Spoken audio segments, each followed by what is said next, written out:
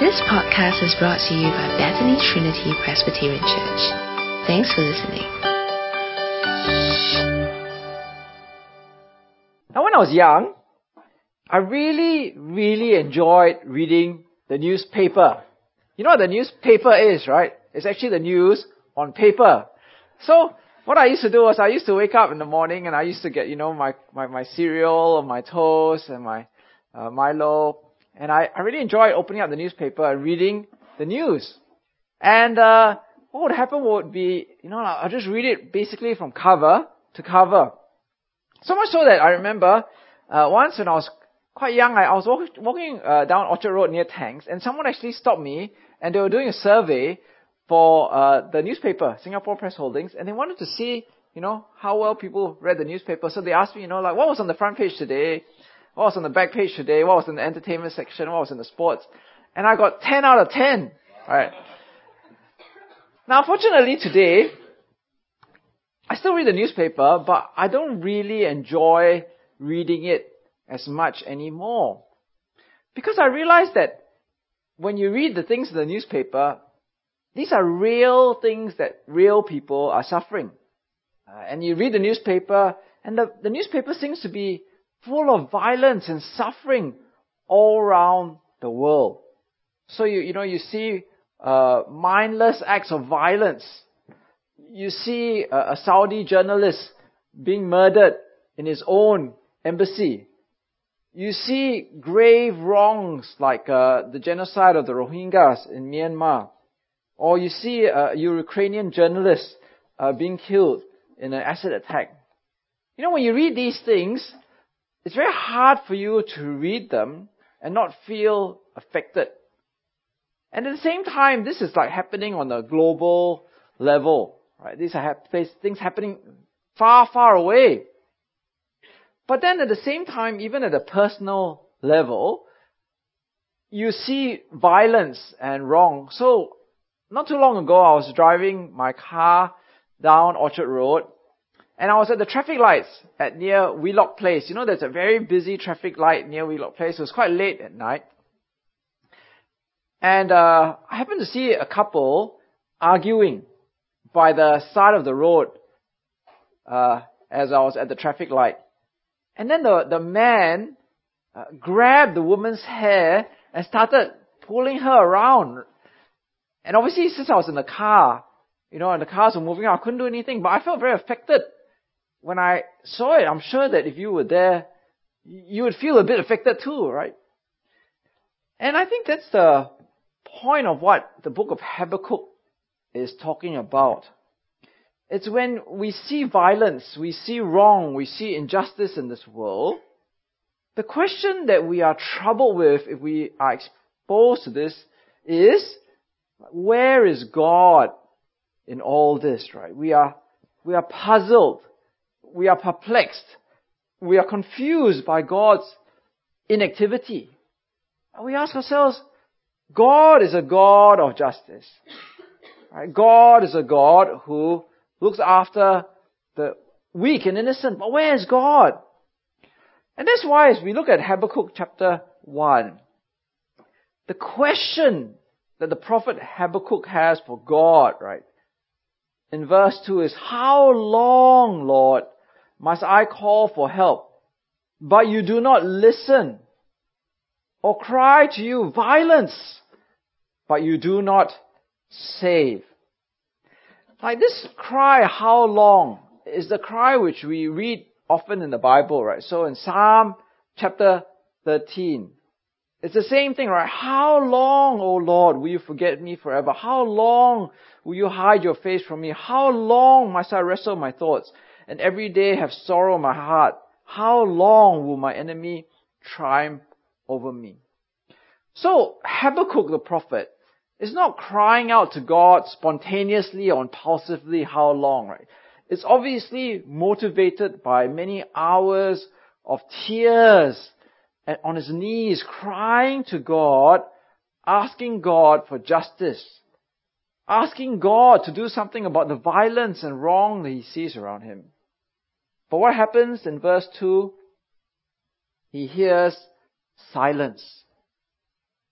God does not seem to be listening. There is no response, right? It says there, I cry to you, but you do not listen. I cry to you, but you do not save. So, there was a movie that came out recently. This movie called Silence. It's actually a very violent movie. So I suggest if you ever watch it, you should get your Blu-ray and you fast forward all the very sad parts, right? It's just like, some people call it like, it's like, it's just like pornography with a lot of torture in it, right? There's a lot of torturing in it, right? And basically what happens is, there is these group of Jesuit priests, and it's actually recounting a real period in history, because in the 18th century, I think, there were a growing group of Christians in Japan. It was like the Korea of today, right? So actually Japan could have been like the Korea of today, where there were many Christians. But the emperor of that time decided to basically eliminate Christianity from Japan. And this movie recounts that period, and it tells you about this fictional Jesuit priest who recants of his faith. And two of his, students decide to go to Japan to find this senior priest in order to try to, find out what happened, and they get captured too. And the movie is called Silence, because in the movie, they cry out to God, like, God has not spoken. All the Christians are suffering, the priest has recanted, people are being tortured, people are being drowned, but God is silent. And that's exactly what Habakkuk is saying. So Habakkuk is saying in these verses, right? He sees violence, he experiences violence. He experiences wrong and injustice, but all he hears is silence. And in verse 2 to 3, it says, why do you make me look at injustice? Right? Why do you tolerate wrong or wrongdoing? Destruction and violence are before me. There is strife and conflict abound. So you see here a whole, list of words describing the situation around him. Violence, injustice, wrong, destruction, strife, conflict. And the first question was, how long? How long before God answers? But I hear silence. The second question is, why? Why do you tolerate this wrong?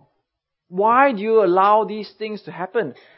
And the problem is even more acute for Habakkuk, because this is not happening in the Jerusalem Times, right? It's not as if he's reading the Jerusalem newspaper and he's reading about something happening far away in Turkey, or far away in the US, or far away in England, right? Or Pakistan. But these are things that are happening in Jerusalem, in Judah, among God's people. Right? Because if you think about it, if you look at the map, right, we'll refer to this map some other time, later on. But if God is real, and if God were to act, then of all the places that God would act, He would act in Judah, among God's people. He would act in Jerusalem.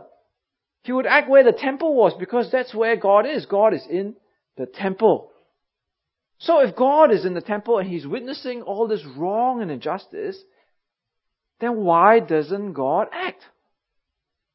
So there's a problem between Habakkuk's theology and his experience. Right? Because his theology tells him that God is a God of justice. But his experience is there is no justice. He looks around him, and abounding before him in front of his eyes, he sees violence, strife, injustice, division. He goes on to say in verse 4, therefore the law is paralyzed and justice never prevails, the wicked hem in the righteous so that justice is perverted. Now, God had given the law to His people in order for God's rule to be exercised, His justice to be exercised in the land. So in Deuteronomy chapter 4, right, God had said to His people, right, "Hear now, O Israel, the decrees and laws I'm about to teach you. Follow them so that you may live and may go in and take possession of the land that the Lord, the God, your fathers is giving you. Do not add to what I command you and do not subtract from it, but keep the commands of the Lord, the Lord your God that I give you." In chapter 31, then Moses commanded them at the end of every 7 years in the year for cancelling debts, during the Feast of the Tabernacles, when all Israel comes to appear before the Lord your God at the place He will choose, you shall read this law before them in their hearing. Assemble the people, men, women, and children, and the aliens living in your towns, so that they can listen and learn to fear the Lord your God and follow carefully all the words of this law. Their children who do not know this law must hear it and learn to fear the Lord your God as long as you live in the land you are crossing the Jordan to possess. So God's people were to hear the law, keep the law, and obey the law. But what was happening? It says here that the law was paralyzed. It was like the law was like this accident victim lying in the hospital, weak and incapacitated, right? So while the criminals and the wicked were running around, the crooks were doing everything they wanted, the law was like in hospital, weak and helpless. And therefore, justice never prevails. It's almost like there's lawlessness, right? But it's not just that the law was paralyzed and weak in the hospital. It gets even worse, right? Because it says there that there was a perversion in the justice. So not only was the law weak, right? So you understand what I'm saying? The law is weak, right?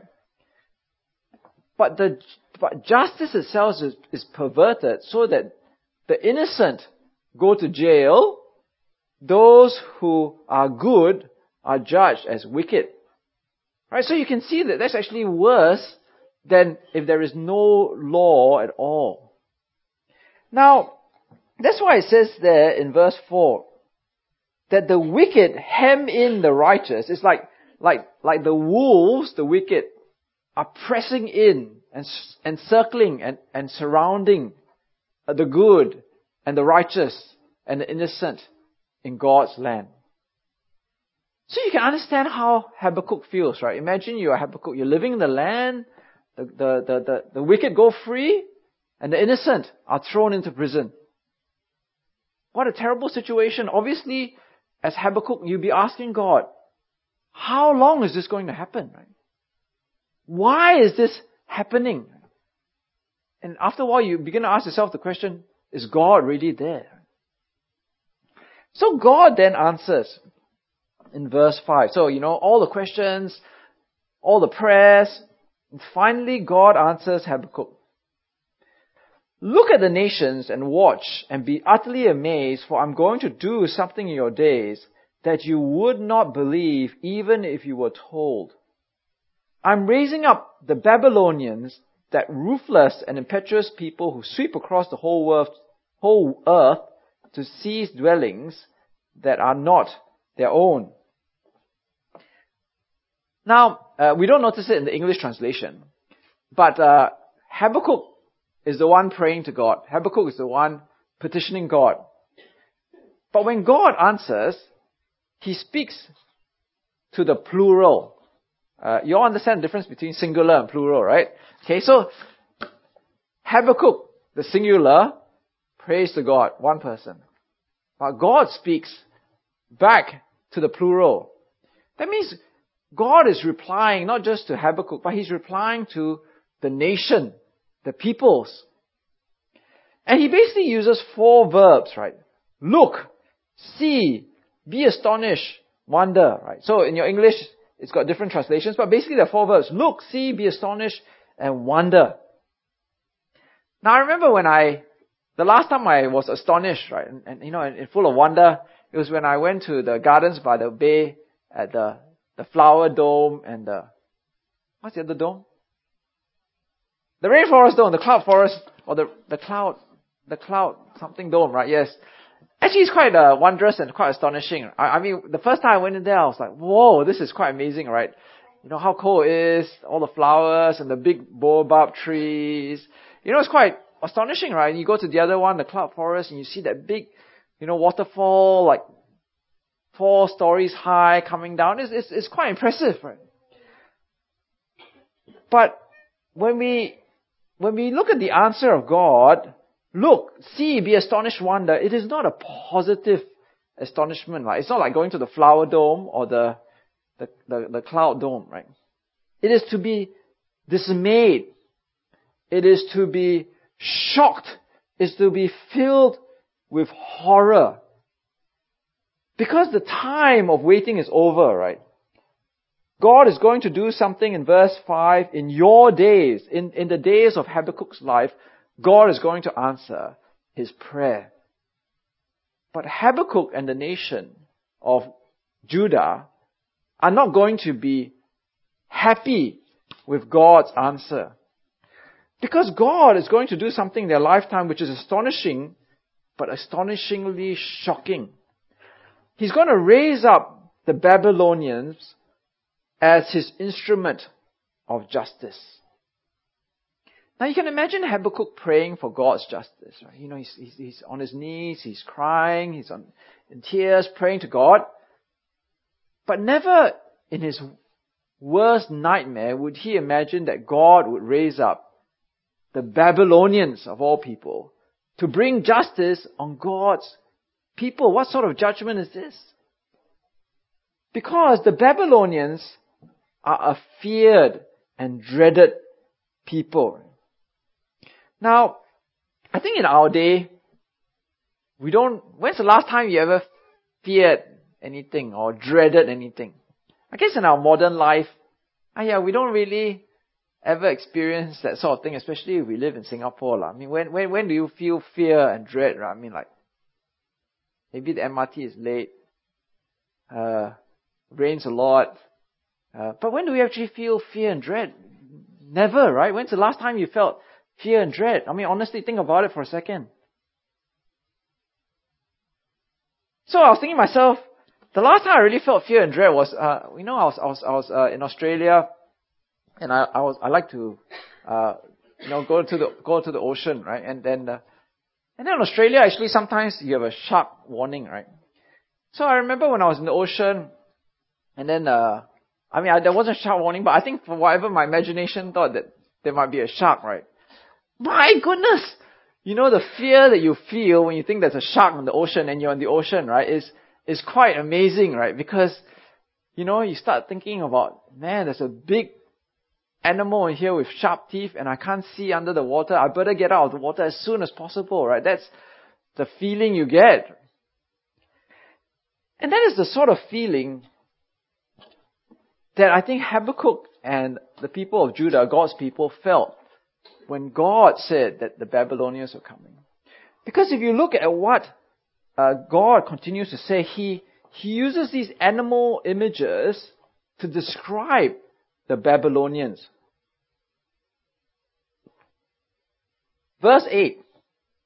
Their horses are swifter than leopards and fiercer than wolves at dusk. Their cavalry gallops headlong, their horsemen from afar. They fly like an eagle swooping to devour. They all come in intent on violence. Their hordes advance like a desert wind and gather prisoners like sand. And they mock kings and scoff at rulers. They laugh at all the fortified cities by building earthen ramps, and they capture them. Then they sweep past like the wind and go on. Guilty people whose own strength is their God. Oh, you got to go back, Teng Hong, to the beginning, the leopard one. Okay, so you think about it, right? So their cavalry, their horses, are like leopards. Now, if you're a deer, right? the idea of a leopard chasing you is a very, very scary thought, right? Because you can't outrun the leopard, right? And I mean, they're like the ultimate apex predator, right? I mean, obviously, if we were like Jurassic Park, we'd think like raptors or something, right? But you know, literally, it's like if you are the leopard, you know, you will catch the prey, and doesn't matter, you can't run. You can't run fast enough to escape the leopard. And that's the image of the Babylonians, right? It's like their horses, their cavalry will swoop down upon you like a leopard and you can't escape. But not only that, it says there that they are fiercer than wolves at dusk, right? So you know, like wolves, if you think of a pack of wolves, I mean, like, have you ever seen a pack of wolves attacking prey and tearing them apart, right? You know, it's like they're really ravenous. It's like there's no mercy, right? They'll eat the whole deer or whatever they're attacking, right? It's like, actually I had some other R-rated pictures, but I censored it, because, you know, I don't want all the blood and everything. I thought Ruel might be here. Give him nightmares or something, right? And then they are like, birds of prey, right? So it's been translated here as eagles, right? So, you know, like the eagle comes and you are unsuspecting, right? It's like they are lethal and violent. And, you know, Judah, God's people, is like a rabbit or a hare where it meets a violent end. And God goes on to say that, you know, there's always the sense of false security which comes because Babylon was actually far away from Jerusalem and Judah. So if you look at the map, right, so can you see where Babylon is in the map? So Babylon is far away in the, what is it? East. Right, it's in the east, right? Yes, it's in the east, right? Far away in the east. But Judah is like seemingly quite safe, right? I mean, it's far, far away, right? But then God actually says to them, He says, look, in verse 8, right, their cavalry gallops headlong, their horsemen come from afar.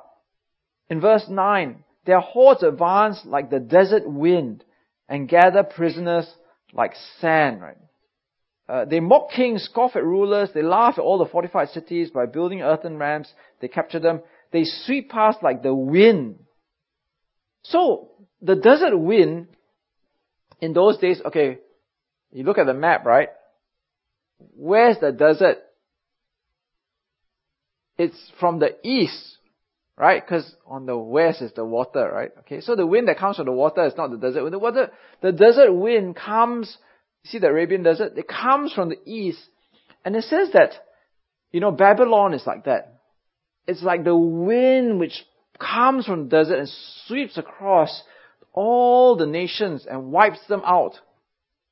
And their prisoners will be like sand, right? You know, can you imagine how many prisoners Babylon will have is like prisoners like sand. Now, that image is very powerful because, you know, like when we used to have the haze, right, from Indonesia. Can you fight the haze? You can't fight the haze, right? The haze just blows over and then you are stuck with the haze.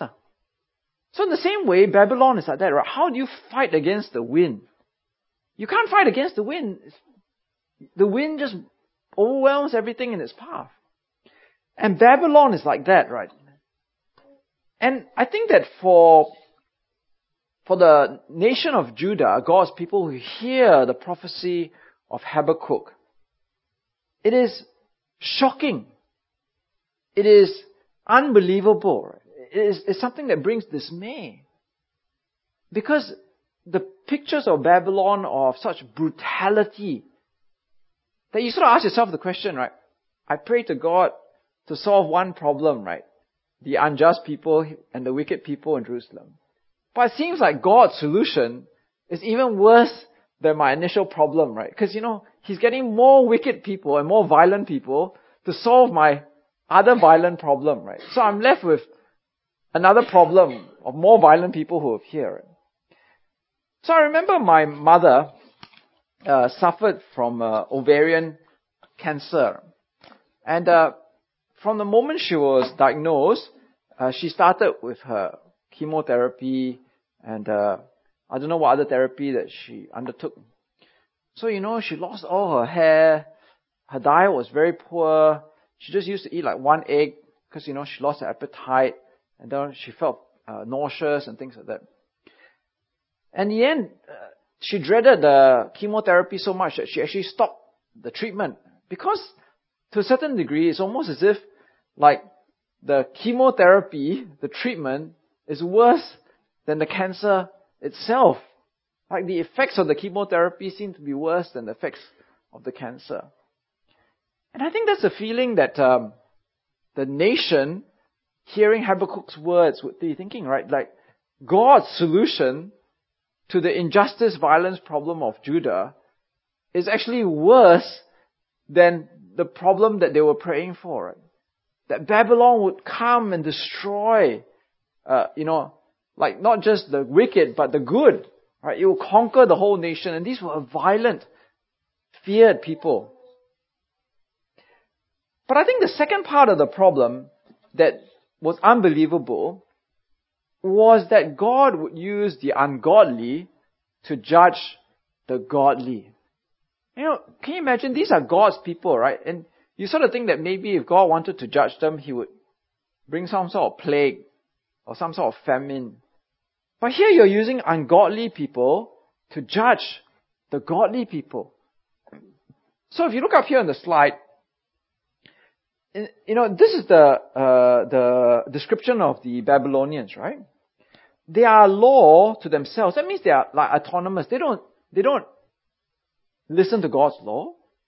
They don't obey God's law. They don't even recognize God's law. They are the law. They are the law to themselves. They are autonomous. They promote their own honor. They don't promote God's honor, right? It's not to God be the glory, right? It's to themselves be the glory. Because it says there that their own strength is their God. They worship themselves. They're confident in themselves, not to God.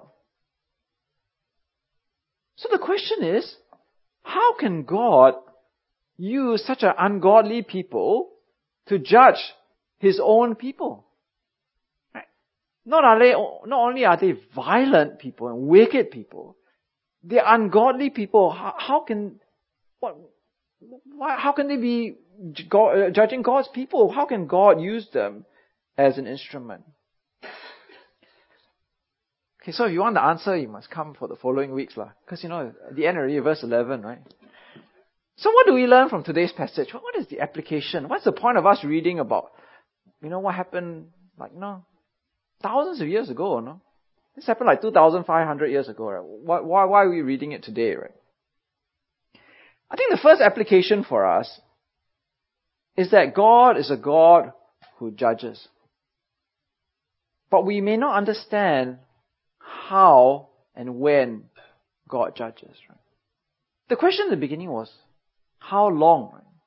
How long do I have to wait? Second question was, why? Why are we waiting? Why is God tolerating this? Well, at the end, God answered both those questions, right? He was bringing justice to the Babylonians. It was going to happen in their lifetime. He was a God of justice. It's just that the justice didn't come in the way that they expected or they would have desired. Now we know from history that the prediction of Habakkuk came true, right? So you look at this map, right? This is the reality of the situation in Habakkuk's time. Judah is there, Babylon is there. By 600 BC, right? This was the expanse of Babylonian conquest, right? So you can see, yes, they were like God said, they were like the leopards. They were like the wolves. They were like the eagles, right? They were like the desert wind. They just swept across all the way from east to west into Egypt, to the Sinai, to Jerusalem, Persia. All of it was taken by the Babylonians. Their prisoners were like sand. Right? So what this teaches us, and it's a very valuable lesson, is God will judge. But God doesn't judge according to our timetable and our expectations. our faith must trust in God's sovereign plan of judgment. Because we are not God. Right? God is God. So my place in this thing is to trust God that, yes, my theology tells me God is a God of justice. My experience is, I don't see the justice yet, but my faith tells me justice is coming. I just let God go about His business. So I remember talking to some people, I remember reading people, very sadly, and I feel very sad that they experience like sexual abuse. And some of them are very angry with God that this has happened. I remember reading various things, talking to some people, and they're very angry with God that God has let this happen to them. And some of them end up even losing faith. I remember reading this thing on the internet about this lady who was very eloquent and talked about how she was sexually abused or attacked when she went to stay at a friend's house in America, like in Canada. Right? She was sharing it on the internet. And she lost her faith. She accused God of being unfair. Right? And God allowed the attacker to go free. But I think that today's passage actually speaks to that situation and says, actually, God will judge. God will exercise judgment on violence and wrong and injustice. But not at our timetable, not in her timetable. But God will judge. He kept His word to Habakkuk, and He will keep His word to us today. And I think that this is a very important lesson for us, because one day we will experience violence or injustice or wrong, and we may question God and say, why, God? How long do I have to wait for justice? But faith tells me that I need to trust God's plan for justice, and I leave it to His plan. Even in Revelation chapter 6, right? Revelation chapter 6, you hear the same refrain. Oh, see, I didn't do the work for you. I didn't highlight it, but you can see for yourself, right? When He opened the fifth seal, the angel, right, opened the fifth seal, I saw under the altar the souls of those who had been slain because of the word of God and the testimony they had maintained. They called out in a loud voice, right? So God can hear, right? Because they're not whispering. They're calling out a loud voice. How long, Sovereign Lord, holy and true, until you judge the inhabitants of the earth and avenge our blood? Then each of them was given a white robe, and when they were told to wait a little longer until the number of their fellow servants and brothers who were to be killed as they had been was completed. So the refrain here is the same as what Habakkuk saying, right? How long do we need to wait for justice? How long do we have to wait to see a wrong righted? But God says, in His sovereign plan, just a little longer. And I think that for us, we have to hear the words of God, right? We have to be patient. Faith trusts God's plan of justice. It's not for us to dictate to God when He exercises justice. It's up to God to dictate justice. It's up to us to exercise faith. The second application, I think, is a warning, especially for those of us who do not know Jesus Christ. Because this passage in Habakkuk tells us that God is a God of justice and that judgment is coming. Now, if we understand this passage properly, justice is coming to those in Judah who were sinful. But if you look at verse 11, I think I put verse 11 up there, right? Is it saying on? Do I have verse 11? Yep. You notice God's justice comes to those whom He uses as instruments of justice Himself, right? They are guilty. So God, in His sovereign wisdom, judges everybody for their sins. The wicked in Judah and his instruments of justice, the Babylonians. Now this should cause us to reflect, right? Because if God is a God of justice, the question that we should ask ourselves is not so much, how long, O Lord, before you judge the other people? The question we should be asking ourselves is, what am I like when God's judgment comes? Where do I stand in reference to this justice? Am I right with God today before God's justice comes? This is the idea of 2 Peter chapter 3, right? Because the certainty of God as judge and God's justice demands that instead of looking at other people and saying, when is God going to judge you? Is to look at ourselves and ask, am I ready to meet God's justice? So in 2 Peter chapter 3 it says, in verse 3, first of all, you must understand that in the last days, scoffers will come, scoffing and following their own evil desires. They will say, where is this coming he promised? Ever since our fathers died, everything goes on as it has since the beginning of creation. But they deliberately forget that long ago, by God's word, the heavens existed and the earth was formed out of water and by water. By these waters also the world of that time was deluged and destroyed.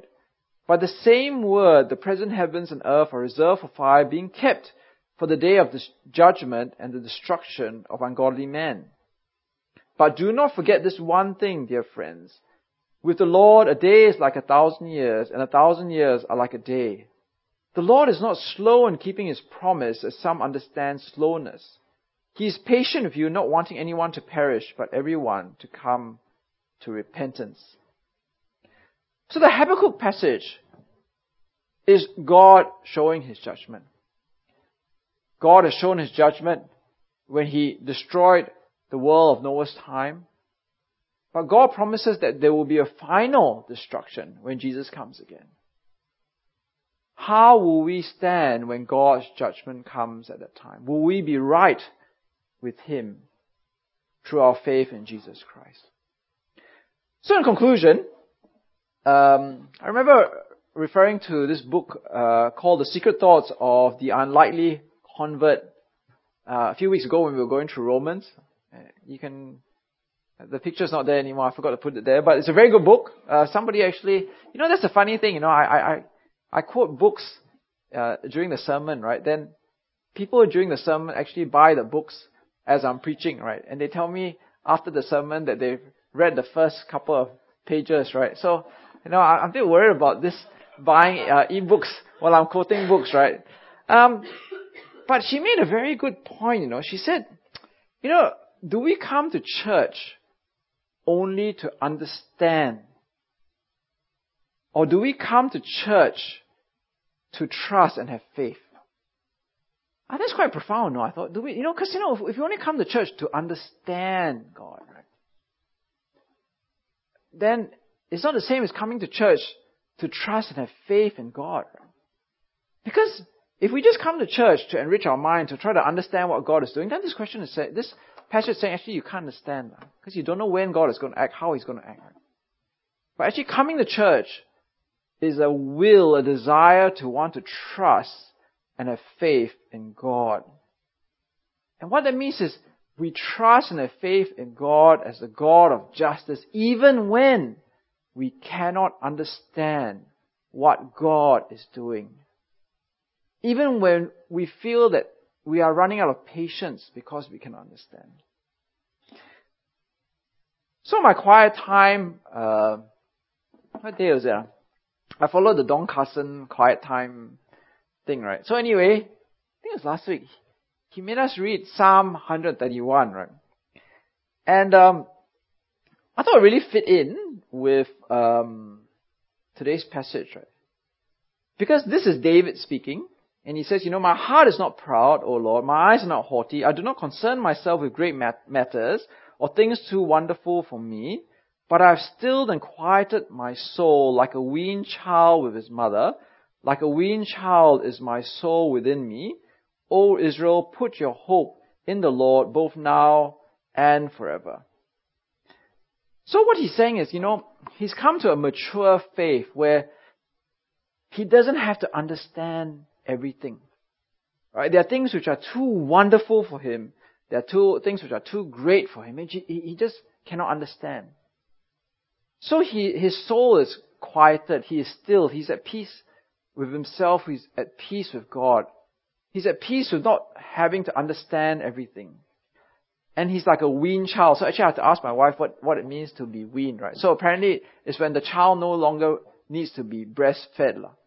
Right? So he's saying that, he's grown up in his faith. He's not like the child who is, always constantly crying out for his mother's milk, right? He's grown up and he's mature in his faith. He doesn't need to always understand and to know everything anymore. And he puts his hope always in God, even when he cannot understand. I think that's exactly what Habakkuk is telling us today, right? We may not know why God is delaying his judgment. We may not know why there is injustice and wrong in this world. Why is it, as some of the things we prayed for in our corporate prayer, why are these things happening in this world? But we can still have faith. We can still be at peace in our heart. We can still be quiet in our soul. Okay, so let's go to God in prayer. Our dear Father, as we come before you today, we pray that you may help us to take to heart what we've read today in Habakkuk. Habakkuk kept praying, "How long, O Lord, how long?" And why was there violence, strife, division, injustice, and wrong all around him, abounding around him? And you answered with a terrible answer. To his great dismay and horror, you were sending the Babylonians to judge the wicked in the people of Judah. Dear Father, help us to see that we may not know how and when you will bring your justice. But our response to you is to know that there is certain justice coming. Just as you sent the Babylonians to judge the people in Judah, just as you judged the Babylonians as well, we know that there will be a day where there will be accounting for all people. So we pray for ourselves that we will hold on all the more to Jesus, that we will have patient faith, that will trust in your justice even if we do not know when or how or why you're doing things, and that we will be still and quiet in our hearts as we wait in faith. And we pray for all these things in the name of Jesus Christ. Amen. Thanks for listening to this podcast brought to you by Bethany Trinity Presbyterian Church. For more information, visit us online at busyvc.sg.